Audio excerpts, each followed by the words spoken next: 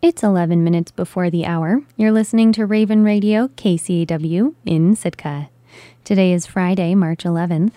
I'm Meredith Reddick, and this is Raven News. Alaska's Board of Fisheries opened a nearly 2-week meeting on Thursday with proposed changes to commercial, sport, and subsistence fisheries in southeast Alaska. The meeting was postponed for over a year and eventually moved from Ketchikan to the Egan Center in Anchorage over COVID-19 mitigation requirements. Dozens of stakeholders turned out in person for the first day, while staff members and the public are also testifying online from outside of Anchorage. Board member John Wood of Willow started off the meeting asking the board to automatically reconsider any proposals that had 3 votes, instead of the 4 needed to pass in cases where 1 or more of the board members were not able to vote. What I'm trying to accomplish, Madam Chairman, is to make a fair playing field.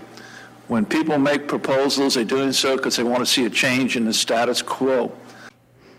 The 7-person board has 1 seat still unfilled after the resignation of Indy Walton of Soldotna this winter. It will be down to 5 voting members if anyone gets sick during the meeting or has a conflict of interest. Wood thought it was too high a bar to require 80% of the votes, or 4 of 5, to pass a proposal. John Jensen of Petersburg expects to have a conflict on many of the 157 changes up for consideration.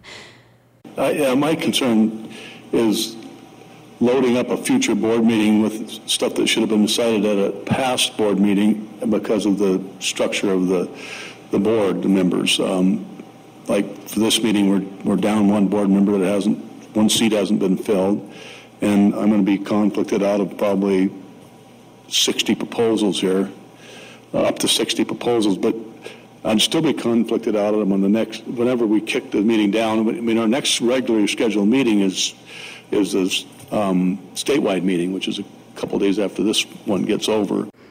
Jensen is the only board member from Southeast and owns commercial fishing permits and a boat rental business.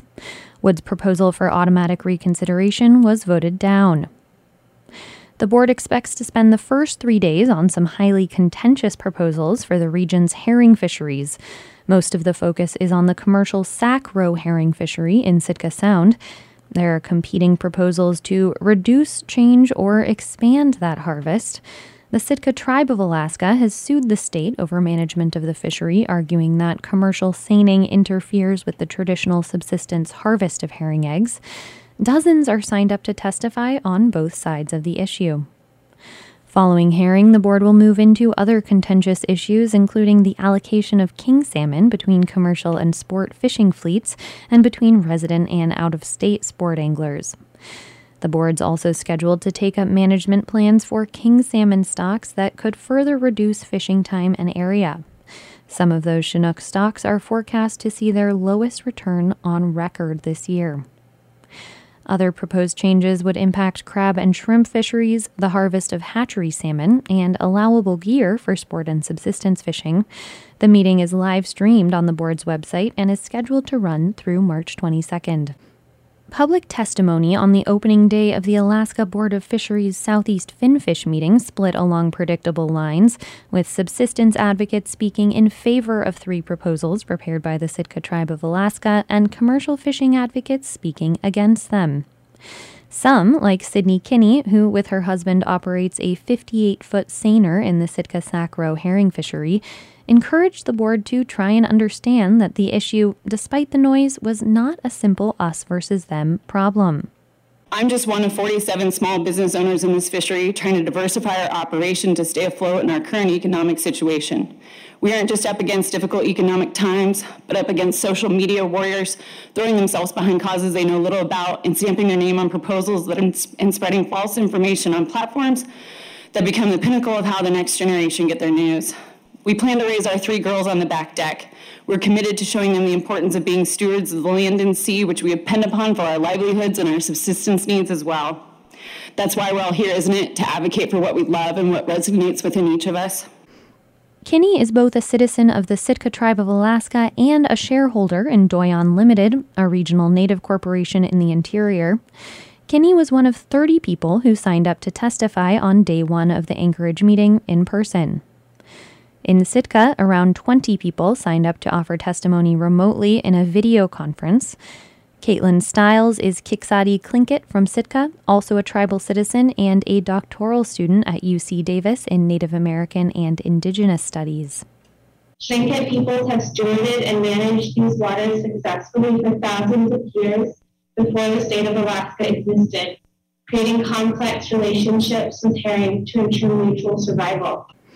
Stiles argued that adopting the Sitka tribe's 3 proposals was a step forward towards reconciling management of the fishery with sovereign rights spelled out in the 1971 Alaska Native Claims Settlement Act. Public testimony on herring will continue through Friday at the Board of Fisheries, much of it dominated by the 3 tribal proposals from Sitka.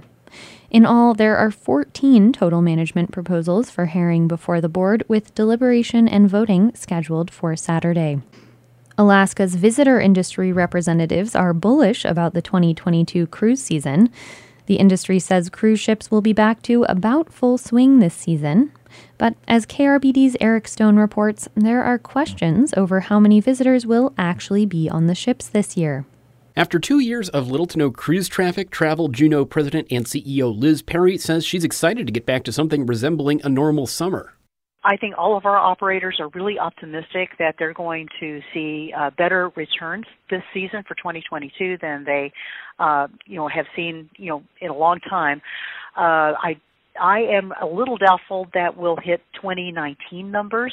There were essentially no cruise ship tourists in 2020, save for a single small ship. And though independent tourists buoyed the visitor industry in 2021, cruise ships delivered only about a tenth of their typical passenger load, with just 1 or 2 vessels tied up a day. But this summer, cruise ship schedules are packed. On some days, Ketchikan and Juneau are expecting as many as 7 ships in port at a time. The big question for us is how full these ships are actually going to be when they arrive. If all the ships on the schedule this year were full, it would be a record year.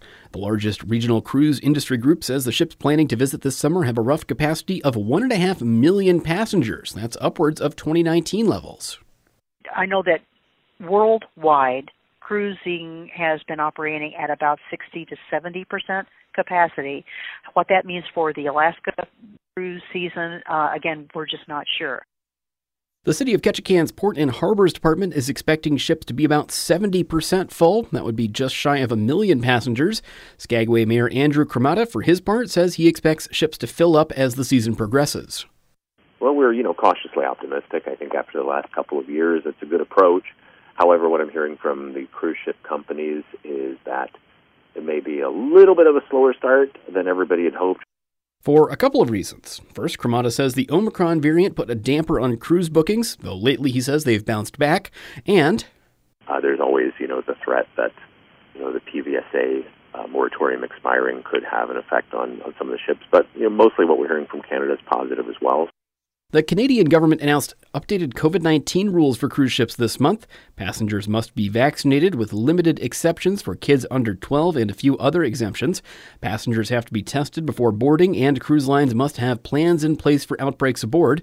Masks will often be optional. Cruise Lines International Association Alaska, the largest regional cruise industry group, welcomed the news. A CLIA Alaska spokesperson says it provides a level of certainty for a full Alaska season.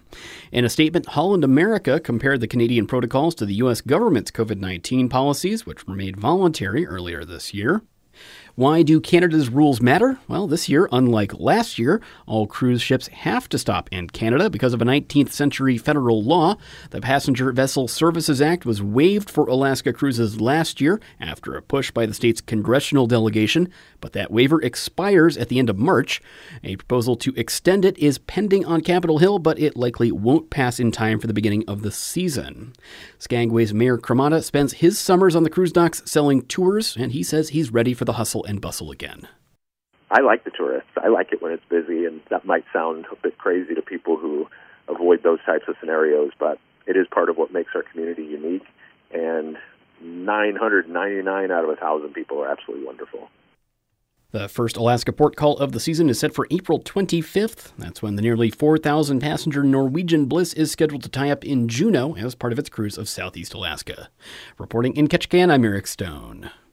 Among all the other work this year at Alaska's Division of Elections is the important job of producing the I Voted stickers.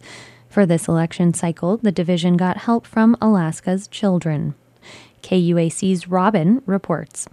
Those stickers you grab as you leave the polling place have become known in recent years as a showcase of Alaska patriotism and original artwork. Tiffany Montemayor from the Division of Elections says this time the appeal for artwork went to students. We sent that to every school district and principal and art teacher and homeschool and other organizations in the whole state.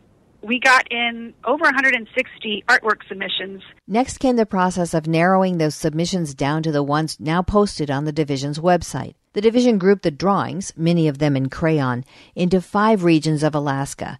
Each artist's name and hometown is listed with their artwork. Oh my gosh, it was very hard. If we could have had all of them in there, I think we would have. And now it's the voters' turn. We select the winning artwork in 2 elections, just like we will for the 2022 August primary and November general election. I'm Meredith Reddick, and this has been Raven News.